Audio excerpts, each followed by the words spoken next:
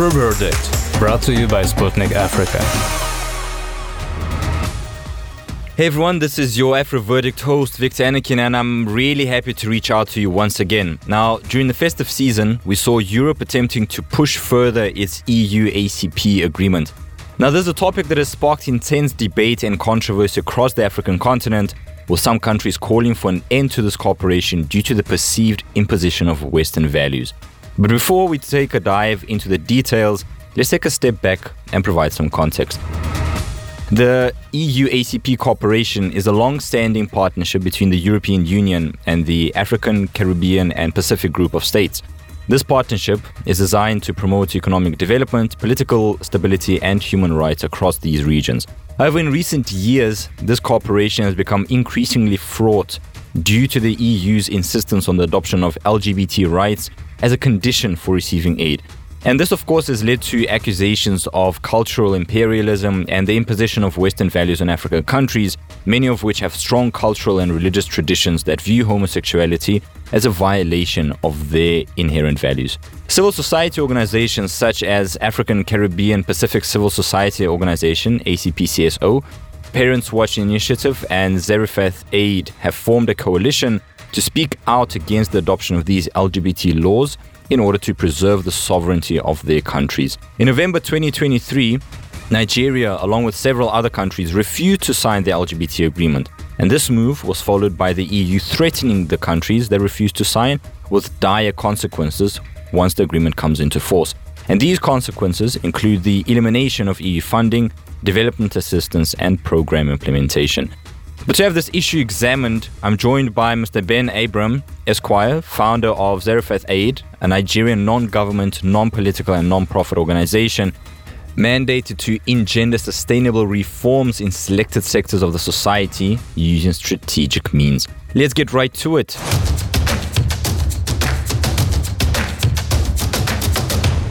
Mr. Abram, welcome to the AfroVerdict podcast and thank you for joining me. So, let's start with, why is the European Union trying to impose its neoliberal values on African, Caribbean, and Pacific countries? First and foremost, I'd like to clarify that the press conference that was held on the 27th by a coalition of civil society organizations on this African, Caribbean, and Pacific states partnership or agreement with the EU. My organization, Zarephath Aid, happens to be one of those civil society coalition, a member of the coalition spearheaded by Mr. Sonny Ekuwusi. You could get that. We would also love you to get his contact later and speak with him. He is the spearhead of that coalition. He is a member of the board of editors, editorial board of the Guardian newspaper in Nigeria, and also a member of the Project for Human Development, another CSO. Now, Zarephath Aid, which I founded, like you saw on the website in 2004, happens to be an organization that works for criminal justice reforms in Nigeria and West Africa. We take seriously the issue of criminal justice. We try to reform a whole lot, the police, the justice system, the prisons, and my organization offers legal aid. And by connecting to this coalition, our understanding is that part of the challenges we have in Nigeria today as a nation is traceable to lost values of our people, cultural values, human values. We have a high rate of decadence and degradation of values. We also have an increasing rate of family breakups. Our culture in Nigeria and Africa, we value families a lot. We value the family units, the father, the mother, and children that could come through the meeting of a man and a woman. Now, in the criminal justice where I work, we have a lot of issues that have to do with imprisonment a lot of young people. By the time you take your data and do your research, you find out that a good number, a great percentage of the inmates we have in our prisons today in Nigeria are traceable. You can trace them to broken homes, broken families. They don't have a family unit where they grew up. And so we believe that by working, we will be also indirectly working to uphold our values, our virtues, and reduce imprisonment, reduce crime, which leads to imprisonment. I hope you understand. Yeah, by all means. So that is the reason we are partnering, or we are part of the CSOs in that. And what exactly does this have to do with the EU and ACP trade agreement? Yes, part of, I'm sure you have, like you said, you read it on Guardian. You can also go on and make a search online for the video, the full media conference. Of course, the one that I held on the 27th December, 3 days back, is the second in about 3 months. Before the agreement was signed, or the due date for its signing, which was 15th of November, we held one too. And what we are basically saying, and for which my organization is connected, is that when a person or a group or a people are projecting LGBTQ, we believe that one should look at some of these policies and practices from the cultural perspective. In Europe, where you are, and in America, this practice is upheld.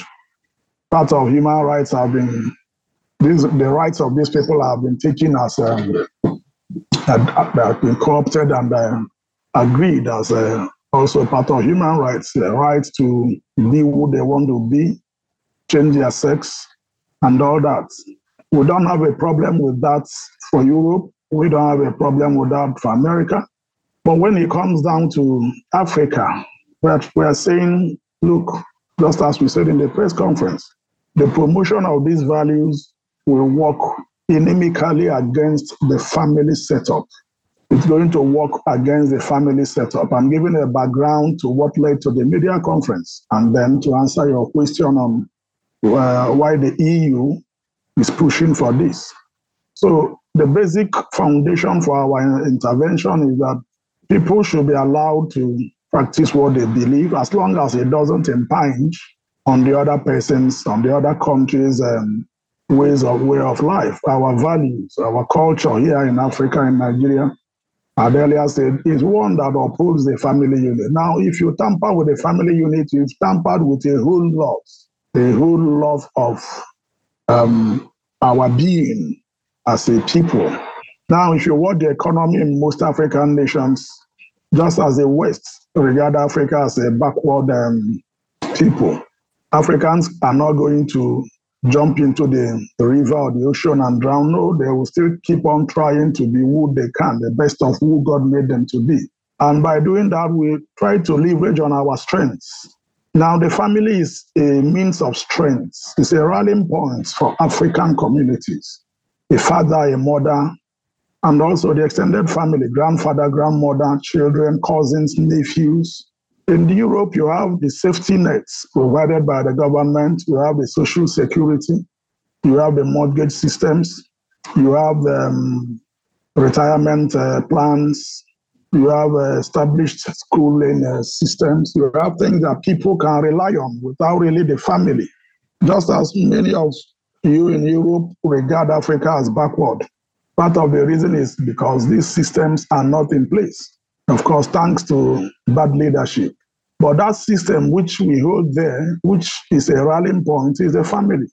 That's why we said also during the press conference, the first one and the second one, that when people have problems in Africa, the first place they run to is the family.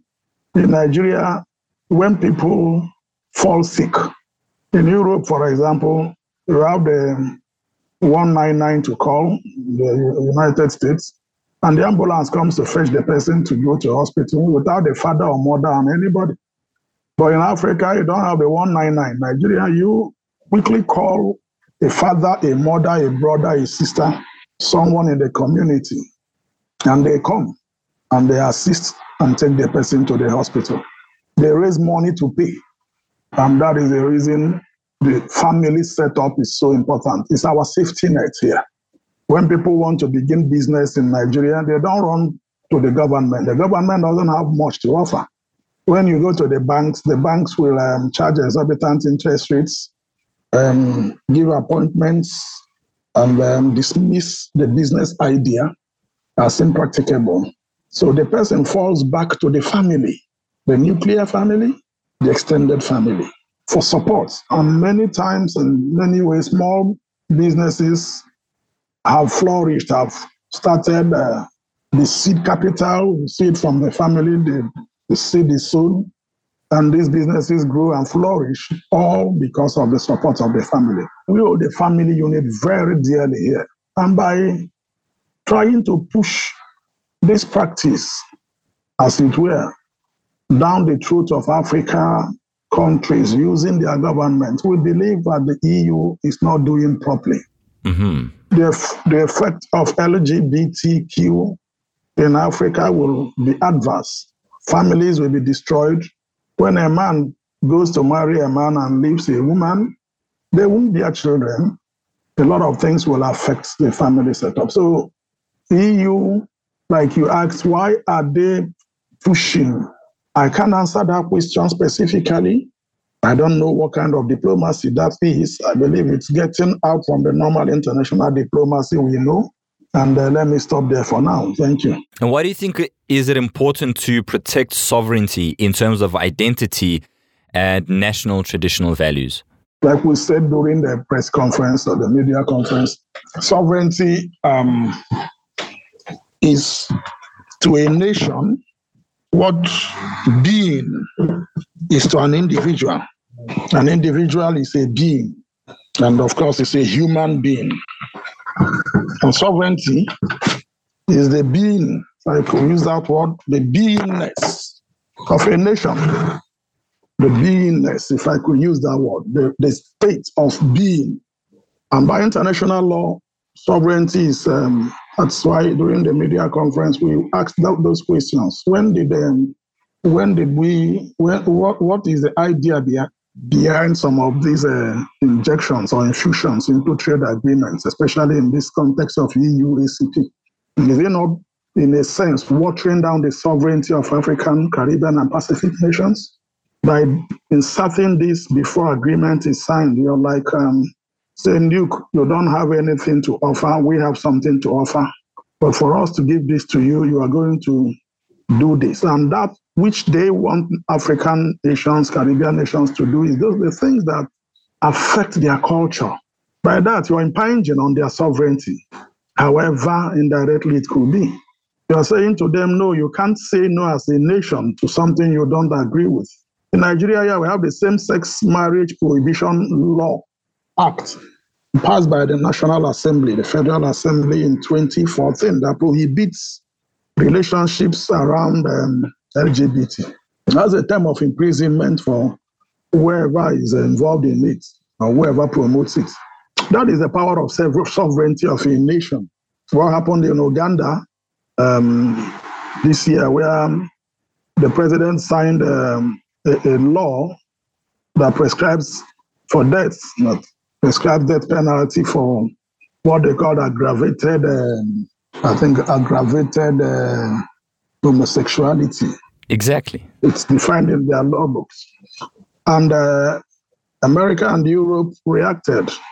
And a lot of sanctions, I believe, have been meted out to Uganda, economic sanctions especially.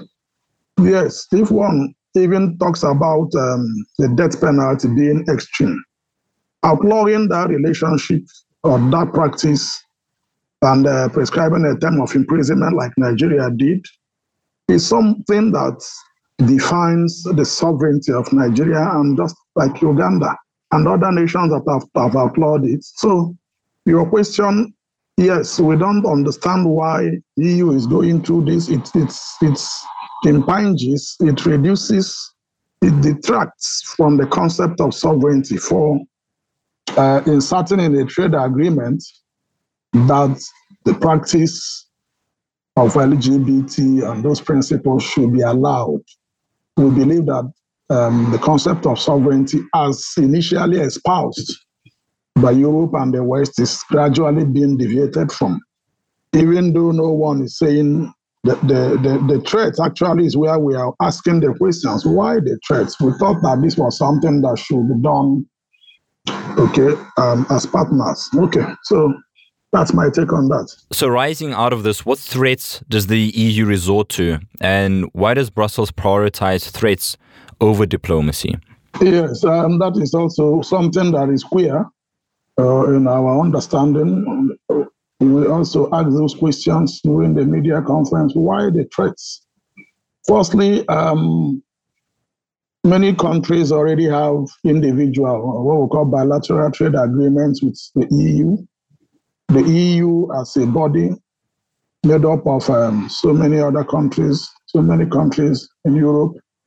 And then those countries individually have trade agreements with many of these nations, the ACP states.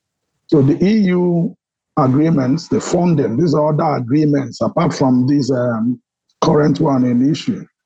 The EU funds so many things in Nigeria, healthcare, elections. When it comes during elections, national elections, the EU brings funds to train government agencies that will oversee the elections, train election monitors and observers, train the security people. They do a lot of things. They fund a lot of things. They go beyond that to also fund areas that have to do with the social system, Medicare. They have agreements that are ongoing in the area of education. And these are the areas the threats are being directed to. So for nations who don't sign that, quite a number of this funding will reduce or disappear. And whatever positive change that this funding or these interventions have brought to these countries will disappear. We have a lot of interventions in the area of security from these EU states. So it's basically also the threats that have to do with the economy, support, and so on. We also have quite a number of countries that have taken loans and grants, repayable grants from some EU institutions over the years. And that is also where these threats is mainly an economic thing. And that is the aspect of the threats. And then to answer the second part of your question, why do they resort to this? I wouldn't know that. Why don't they go on to diplomacy? I don't know why. I thought, like I specifically said during the press conference, I'm a lawyer by training in Nigeria. I've been a lawyer for about 30 years. Going through college, studying law, where we were taught, just as you call it, the sovereignty of states, principles of sovereignty, concept of sovereignty. We were also taught how diplomacy works to some extent. I didn't go on to major in international law and diplomacy, but those basics, we had it, and we also understood the concept of respect for states. But like I said during the media conference, in the past 20 years or 25 years, a lot has changed about this basic concept of sovereignty of nations. We see a tilt towards increasing intolerance, especially from the West towards some other nation states which are not able to, provide, who are not as developed as they are. Over these 25 years, we have also seen economic challenges increase in many of these states. I'm in Africa, I'm in Nigeria, so I speak much for sub-Saharan Africa, where bad leadership has affected so many young people and old people. So in these past years, there has been an increasing dependence on the West. So making the relationship unequal. And that has opened the space, the room for the West to gradually trounce the concept of sovereignty and increasingly push for the policies that are not agreeable to us. They push these policies more boldly and more openly as opposed to what you had 25 years ago, where diplomacy, like you said, held sway. So they understand that poverty is increasing in Africa. Nations are getting weaker, even though the figures, the rates, the numbers may look better, but the value of life, the quality of life is getting lower. So to that extent, it's an unequal partnership. I don't know why then they feel it should be this way. Why not take diplomacy to come in, increase your aid, show support for these nations, and that's which you intend to do. One way or the other, you may achieve it. I said may because I can't say for these nations. Their cultural values may still change over time, but the change has taken place over time in Africa and in the world as a whole. So it may still change. But to push it the way it's being done will meet a lot of resistance. Mr. Abraham, thank you. And lastly, to what extent can the ACP-EU relations be characterized as an equal partnership, considering the EU's attempts to impose its values on these ACP countries? Yes, it's unequal to the extent that you're coming to the table and you believe you have more than the other person. When you get to the negotiation table and you have the disposition that what I'm bringing to the table is superior to what the other person is taking or is bringing, that automatically triggers inequality. More so, where in a trade agreement, we're supposed to be focused on what do I get from you in terms of trade and what do you get from me in terms of trade. But they go beyond that simplicity and bring in these policies. By that, what message is being passed to these states is that, look, we're not just trading with you, but we are also exporting our policies, our practices to you. Someone said another member of the coalition, a lady who spoke at the media conference, asked a question. She asked, will it be okay for the West in this agreement to take up polygamy as part of their national ethos now? Because many African communities still practice polygamy, having more than one wife. In Islam, which is part of Africa here, one can marry up to 4 wives.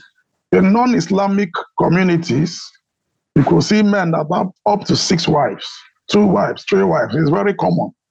But that is not common in Europe and America. And then the member of the coalition asked, will it be okay for us to ask you to take up polygamy? Will you see it positively and kindly? So, and if you don't see it that way, why does the EU bring in this as part of a trade agreement? And now something else. This agreement is supposed to run for the next 20 years, after which it's going to be reviewed. And it's coming on the back heels of the year 2000 agreement, a similar agreement that was signed in Cotonou in the year 2000 between EU and African states as well. So there is an earlier agreement before this, which didn't contain those things. And that agreement ran for 20 years. That is what the EU want to renew in these agreements, this current one, wherein they inserted these clauses. And this one is supposed to also run for 20 years. It was signed in Samoa. So the partnership is unequal to that extent. And I see it from the attitude and disposition of the EU towards nation states who don't want to sign it.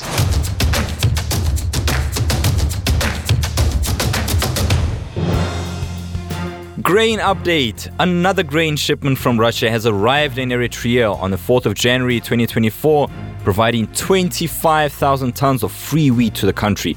Here's what Russia's ambassador to Eritrea, Igor Monrosko, told Sputnik Africa. The grain supply is certainly an important event, not only for Eritrea, but for all African countries. This action shows that Russia, unlike the West, doesn't rant, but does concrete things and keeps its promises. Eritrea is familiar with Russian grain firsthand. Almost all of it is purchased from Russia and accounts for almost 90% of our bilateral trade. Every year, the amount of grain purchased increases. In 2020, it was 20,000 tons. In 2022, 27,500 tons. 2023 amounted 33,000 tons. I believe that the decision of the Russian President Vladimir Vladimirovich Putin to provide 25,000 tons of grain free of charge to Eritrea makes a great contribution to ensuring the food security and general security of the country. And I believe that the Eritrean government will be grateful to the Russian leadership for this action. Naturally, our activity on the African continent is alarming and makes Western quote-unquote democracies nervous. They are refused to be shaken hands with by many African countries. Some of them are even almost expelled. In Mali, Burkina Faso, Niger, and in some other countries, you can see Russian flags in large quantities on the streets, and the West feels that the ground is disappearing from under its feet and naturally worries about this. They are losing their appeal, losing their weight in African countries. African countries also want to pursue an independent policy. They can less and less be called to a rule-based order. Eritrea has long ceased to live under the dictatorship of the West. There are no ambassadors of the United States, the UK, or Germany in the country. Relations with these countries have been reduced to the level of chargé d'affaires. Russia has a partnership, friendly and equal relationship with Eritrea, as well as with most other countries on the African continent. This, as political scientists aptly put it, is causing heartburn in the collective West. The sanctions that were imposed against Russia, it is now clear to everyone, did not work, just as they did not work against Eritrea, which has been under Western sanctions for almost the entire period of its independence. Naturally, any sanctions in any form cause absolute rejection by the Eritrean leadership. And in this regard, the president of Eritrea calls on our Russian leadership to act more actively on the African continent, to establish direct contacts, direct air, sea, and financial communications in order to break through this Western policy. And we, in fact, are going to act in this vein. Vladimir Vladimirovich Putin spoke about this at the second Russia-Africa summit in July last year. This line is pursued by the Ministry of Foreign Affairs and personally by Foreign Minister Sergei Viktorovich Lavrov in his contacts with the leaders of African states and with his fellow ministers during numerous meetings and visits to the African continent.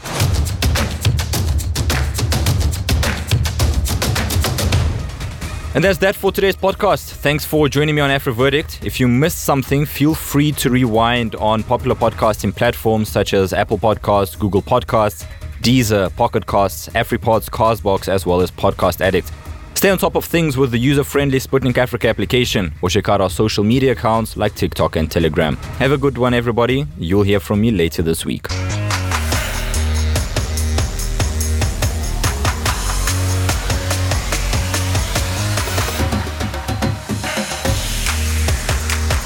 AfroVerdict, brought to you by Sputnik Africa.